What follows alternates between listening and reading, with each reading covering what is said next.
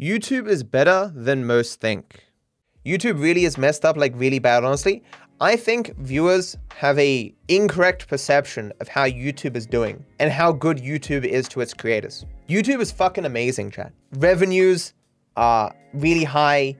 It has the best algorithm for content delivery that exists anywhere. Its content delivery system, it can compress videos so well, reducing their size, yet still contain so much detail, and then distributing it within moments all over the world.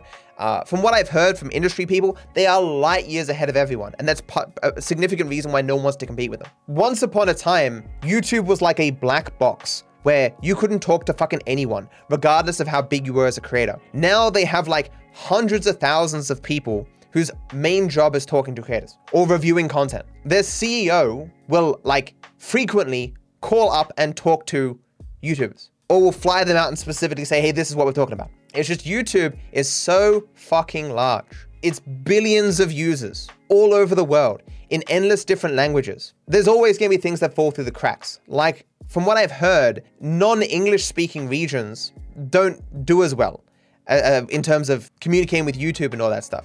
Because most people who work at the higher ups, the area of YouTube, are people who speak English and have a cultural idea, Western culture ideas, whatever. So they don't necessarily understand the problems that YouTubers, say in India, are experiencing. They're less able to flag content or bad language and stuff because they're just not as equipped, and that will change over the years. The reason why I think viewers have a more negative perception of YouTube is because people don't make videos saying, hey, YouTube is doing great. YouTube did this very good thing for me. YouTube helped me out here. They make videos when things are going really badly or YouTube is fucked up. Like I talked about before, how YouTube's policy on the C word is something that really pisses me off. I don't mention, though, the last dozen times where I've had a personal representative resubmit my videos to be remonetized, or to get specific feedback as to what thing has caused demonetization and how to resolve it. People make a video talking about how this thing fucked up, YouTube sucks, blah, blah, blah. Then when it gets resolved, they don't make another video necessarily. And if they do, it's probably like an update video, like a short thing saying, hey, it actually got resolved. And it gets far fewer views, or maybe they make a community post. They do communicate that potentially. I mean, sometimes they don't, but even if they do, it doesn't reach as many people. And like negative things in general go further in YouTube's algorithm, just in society in general. Negativity gets clicks, gets views. YouTube will also frequently get blamed for copyright issues, which are very hard to deal with for YouTube because they exist in multiple countries with many different laws. It is often the laws themselves that are causing the problems and not YouTube. Like YouTube is a great company, and it's in general doing good things. Given I'm from India, the way the most popular of the YouTubers get away with using foul language in their videos, I absolutely agree with you. I mean, YouTube isn't as hard on foul language as they once were. I've talked about this before. I mean, it could be the case that, there are things in Indian language videos that should be taken down, but YouTube is not detecting them. But it's also potentially the case, they're intentionally allowing it. Whenever any company has any sort of scandal that leads to them losing a bunch of money and stuff, or advertisers, or whatever, their business shrinks or whatever, they kind of overcorrect in terms of their behaviors. In the circle of things that they can do without getting into legal trouble or social issues or whatever, they shrink back down to the core of what they know they can do and not experience backlash. In YouTube's case, that's what content they let on the platform. They're like, okay, this core content, no one's gonna be pissed at us for, and that's what we're let on the platform.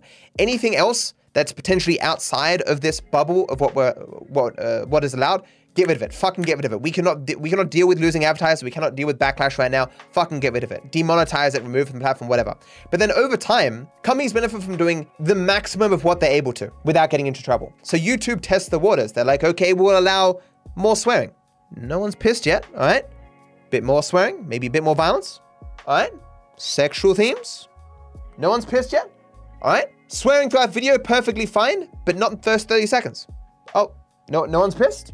All right, shit and bitch in first 30 seconds is good. Wow, no one's pissed about this yet. All right, and YouTube is gonna keep doing this until eventually they move out of the bubble of what's acceptable, receive a bunch of backlash, and have to collapse again. Or if you're optimistic, you can say that YouTube will have learnt from past adpocalypses and never cross those boundaries again. They'll get razor close, but never cross over, but who knows? you know? That's why, like, if you look at like changes that YouTube makes like every 6 months, it's allowing for more mature themes or what have you. I can almost guarantee that within a couple of years, the C word will not be instant cause of demonetization. They'll be like, you can have one C word depending upon the context, as long as it's not directed at a person or something like that, you know? Do file names affect your video's success on YouTube?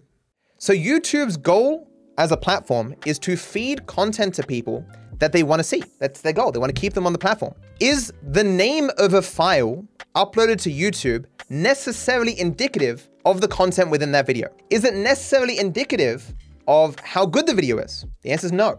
So my most successful run of all time was 20190901030115 as a file name. And it's got like 3 million views. My third most popular video is just Pacifist13. My fifth is again just a random string of numbers. Carthu Dojo 1 month ago, just so people aren't writing file title essays on their computer. Just know that YouTube fixed this so file names no longer impact SEO. Well, yeah, I guess that makes sense. Does uploading less popular content hurt your other videos? I mean, I once had an argument with another content creator, let's not name names, about whether your channel matters for recommendations of content. So you may notice on my channel, for example, I'll upload a really good video next to my Rambles, which I know won't be as successful. So I'll upload a video that I know will get 600,000 views, and I'll upload another one that I know will get 60,000. And I don't give a shit.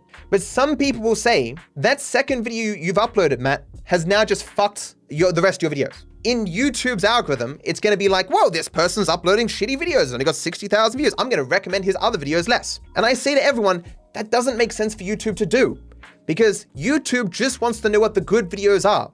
And an unsuccessful video does not imply that another video is bad. A bad video doesn't change the content of a good video. The late night channels are the best to show this, right? So 5K views next to 2 videos with 100K. And you have like the actual episodes themselves, 1.4 million, next one, 179. You'll have, see, a million view video. So this is a channel that uploads both 6K view videos and million view videos. The algorithm seems to, as much as it possibly can, judge each individual video on its own merit. And this benefits new content creators. If reaction content is exploitative, why aren't video game playthroughs? Aren't you just reacting to the game? A question, the reaction argument that you said earlier, why wouldn't that apply to video games or playthroughs? There is also multiple people who made the game, for example, GTA 5, and people who are playing that game and making money from it on YouTube, for example, are robbing people who work hard to make the game. I'd be proud that people enjoy a game that I made. I have made some games and tried doing games and be happy to see people playing the games that I did. So there's a few major differences. The first is that a video game is made to be played. You cannot experience the entire thing by watching someone play it. When you use a clip from a video, you are only taking a part of the value of that video to make something new. When you watch the entire video, you are taking the entirety of the value of that video and using it for your own purposes. No one has any reason to then watch that video because you've taken the entire value. With video games, it is impossible for a video to convey all value that game can offer. Even if I played it from start to finish and you never blinked and watched the entire thing, you'd play it in a different way. The experience of playing the game will always be different. It's why when influencer marketing became a thing, the first people that jumped on that, or at least in the media sphere, were video games. Because it's impossible for a person playing a game to convey all value of that game. It took a while for TV shows to jump on, and what they do is they make 10 episodes in a TV show, and then they pay a content creator to watch the first 2 episodes. You're only using a part of the value of that series, and so it can inspire the audience to then watch the rest of that series. It's like a preview. Another big difference is that if you've ever read the TOS of a video game, it explicitly says you can make this content. Although it does sometimes put restrictions, like for example, cutscene movies are usually against TOS. If you convey the entire story and use all the cutscenes, then that can actually remove all possible value from the game for those who are only interested in the story. So it's consensual making content about video games. Views show YouTube success far more than subscribers.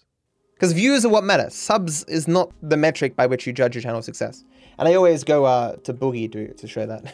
This guy used to have 5 million subs. So he's got 4 million subs. He's getting 30K views a video. There is a correlation between how many subs you have and how successful you are, but it's not a direct correlation. Because the longer that you're on the platform, the more subs you pick up from dead accounts and people who just never get recommended your videos and don't use the sub feed, so they never unsubscribe. Like I'm subbed to 247 channels. I don't watch videos from 247 channels. You gotta go to some effort to remember, oh yeah, that channel I used to watch a long time ago, I'm still subbed to it, I better unsub. The annoyance of not knowing how others perceive me. It's hard to gauge how people outwardly perceive you when you're not really, really big. When you're really, really big, like you're always doing stuff so that gets other people's attention, so they might talk about it. But if a person just, has seen me say something stupid and just doesn't like me, they're not gonna comment about that on stream. It's just like, oh, fuck that guy, It'd be disheartening to talk to someone and then be like, I don't want to talk to you, fuck you, But when I say that, when I think to myself, how many content creators am I aware of that I have a negative opinion of? How many can I bring to mind? Like 2 or 3? Most people are caught up in their own shit.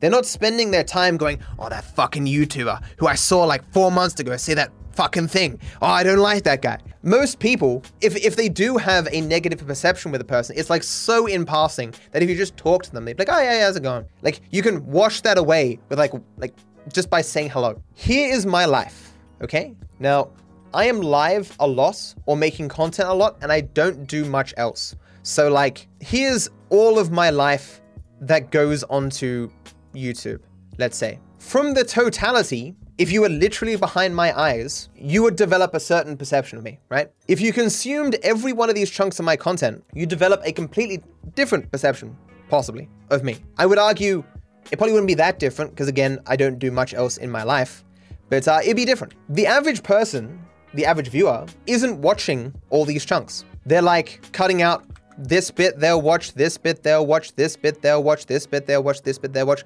Other people will like jump in and take a small chunk and then leave.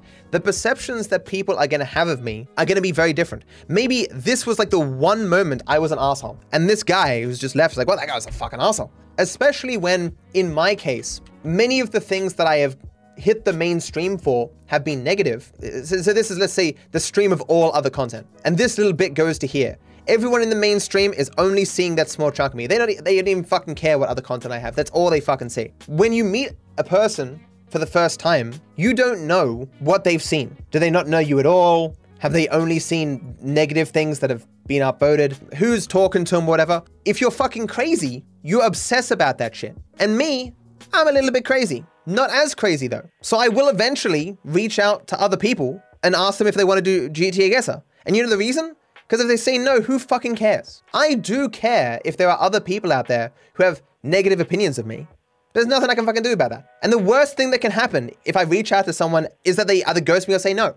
And nothing about my life changes. Being afraid of that doesn't make sense. How I was treated while younger, and can I even be sure I remember? So if this is too personal, when you were younger, how were you treated and how has this changed since you became a content creator? I don't think I was treated well by anyone. No one really said I had any value or that I could do anything particularly interesting. The friends I had were not the sort of people you want to be friends with. People who would mock me continuously. I think my entire existence while younger could be summed up in this one interaction. I was hanging out with a friend of mine, at the time a friend. I thought he was a friend.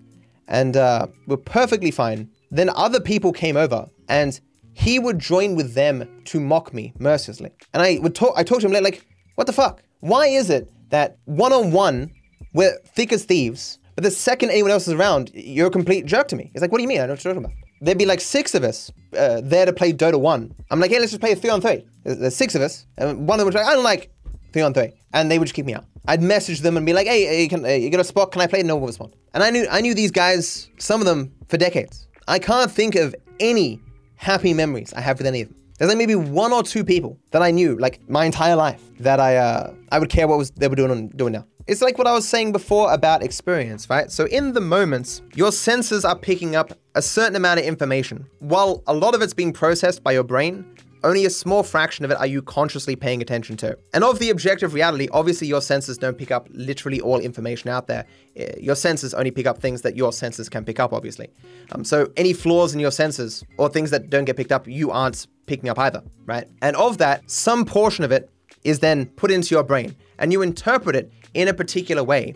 And your interpretation becomes memory and becomes fact to you. As in, you may interpret a person as being hostile and awful, and that's what your memory of that event will be. It could be the case that this person wasn't hostile at all, but that's your interpretation and that becomes real to you. And then over time, this memory degrades, it gets reinterpreted with new information. Small details, if you remember them at all the first time round, are lost. Like, you probably didn't pay attention to what socks you're wearing, so if you think of the scene, you just give yourself a pair of socks. Probably isn't the pair of socks you're wearing, but it's not important, right?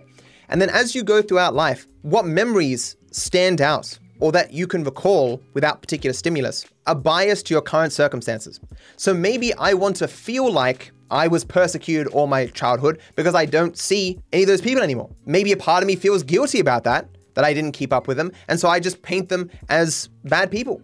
Maybe I don't want to take the time to contact them again, and so I selectively remember the things that make them seem not worth connecting with. It's the problem with memory. Your memories aren't a digital image existing for all time. They're things that continually get reinterpreted and changed, given your current experience and your current bias. So when I talk about my past, that's all I'm thinking about. I don't have a lot of distinct memories of my childhood or of my teenage years of going to high school. It's crazy how many years I spent in that high school, and so little of it can I remember. I imagine, as I often say, because recognition is easier than recall, if I went to the high school, I'd probably be like, oh yeah, I remember this class. Yeah, I remember this class here. But so little of my past seems worth remembering. Obviously, it was impactful to who I was today, but who gives a fuck? You know? The grass can be greener, but sometimes it isn't. I don't dislike my life. The problems with my life are things that I could work to solve. It'd be uncomfortable. It'd be potentially annoying. It'd take effort, but it's just effort that I don't want to go to do because I want to make as much content as possible. I like the job that I do. In some ways, my heavy workload, my inconsistent sleep and all that, I consider these to be sacrifices I'm taking right now for my future. I won't do it forever. My career can't last forever. I want to, as much as possible, secure my future by making as much content now as I possibly can and ignore basically everything else. It's not the healthiest way to live life. It's not a balanced life. I constantly say that I've got the rest of my life to, get a girlfriend, get married, get a dog, buy a house, all this stuff. But sometimes I sit down and I can almost feel the time just flowing away from me. I'm getting older. I mean, it's a lot harder dating in your 30s, especially with limited dating experience. But I find so much satisfaction and joy out of what I do that a part of me isn't convinced that I want that other stuff anyway. When you haven't experienced love, marriage, all that jazz, it's hard to know the value of it compared to what you already have. The grass can always be greener. You can't get worked up chasing the greener pasture, the always greener pasture, always greener, always greener. Sometimes you have to realize that sure, maybe the next pasture would be greener, but maybe the pasture you have is perfectly green enough. Maybe the next pasture isn't gonna be greener. Maybe you should stay in the pasture that you have. Change isn't always good. Things are going well for me, and therefore, even when I see certain detriments in what I'm doing and what is going for me, fixing them would jeopardize what I already have to varying degrees. And the potential upsides of that jeopardizing what I already have are unknown. So I don't do it. We humans dwell and live in familiarity. Change is what frightens us, but bold and courageous are the ones to accept it. In life and with content, people like things that are similar but different. People don't want things to stay perfectly the same. They want things to be familiar, but a little bit different. And that's the content that does the best, especially if you're trying to branch out. You go, okay, what's working for me now? What can I change ever so slightly to make it feel fresh? You live in the same house, you get bored of it, you feel better just moving the stuff around. Maybe get a different scent, and it all feels new and wonderful. Same house that you love, familiar, but a little bit different. It's good. Regretting nothing because it made you who you are. To be honest, I regret nothing in my life because I believe if I changed anything in the past, I wouldn't be where I'm at right now. I wouldn't be the same person, and therefore I have nothing to regret. Depends how you see identity, I suppose. If you believe yourself to be the culmination of those particular set of experiences leading up to you right now, yeah, if you changed one of those, that would be a different person. But that person would equally say the same statement. So effectively, it's like by that logic, regret can never make sense. Because the only way you could really regret something that happened in the past is if you wanted to die. Regardless how bad your past was, if it's changed ever so slightly, the you that exists would no longer exist. upcoming improvements to my merch, which maybe by the time you watch this video have already been done, so check out my merch down below. So these are the emotes that are currently on stuff. So this one, this one, this one, this one, this one, this one, and this one were from my first attempts to make merch. I had my original emotes upscaled and redrawn and filled in, so the hat's there and all that stuff. And I tried to make merch on Streamlabs, but it was so amazingly slow. Every single emote took like 50 minutes to upload. It was the most painful experience of my entire life. I cannot express how bad the Streamlabs merch is. And so these just sat here and they never ended up on any merch. But when I moved to Stream Elements, they were willing to help me out, add the stuff for me as long as I gave them the merch stuff. And so these ended up on shirts. These were made by Kara. So what Kara did is she upscaled my normal emotes and then like colored them to make sure there wasn't any imperfections. See, like there's a smudge here that kind of goes out like this, and there's like a little bump here and here. And if you look very closely with the blacks, like there's a little bit of weird coloring because the upscaling isn't perfect. Some of them are far worse, some of them are far better. So they need like small little touch-ups there. Look at these smudges here. Look at these smudges. Kara upscaled them and is fixing these small little imperfections. And so those are the ones that have been done. Over time, Kara will do the rest as well. So all of these will hopefully end up on merch eventually. Maybe not all of them, but there's 96 of them. But drawing emotes is harder than it seems. I'm pushing a friend into drawing emotes. So sad seeing him let his drawing talent go wasted.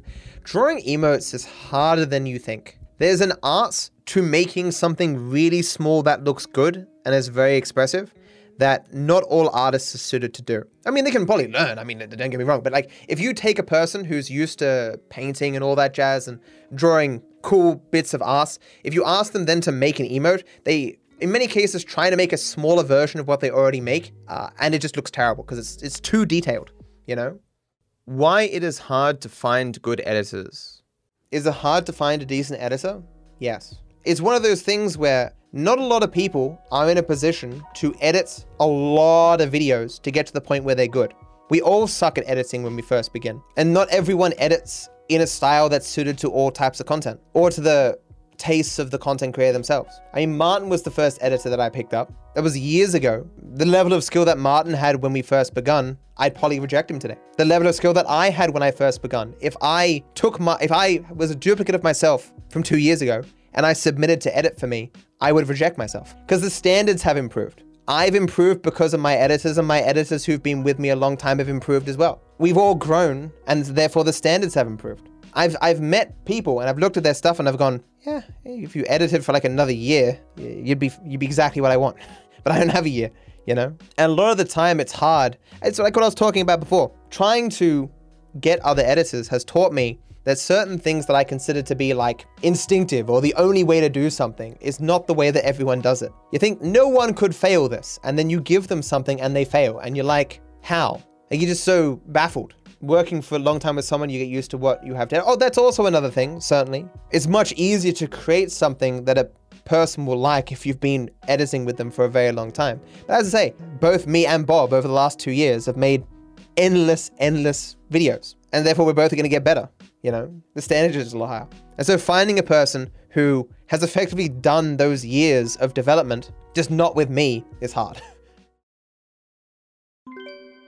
Be sure to like the video and subscribe to my channel. It costs you nothing, and I wish you all the best.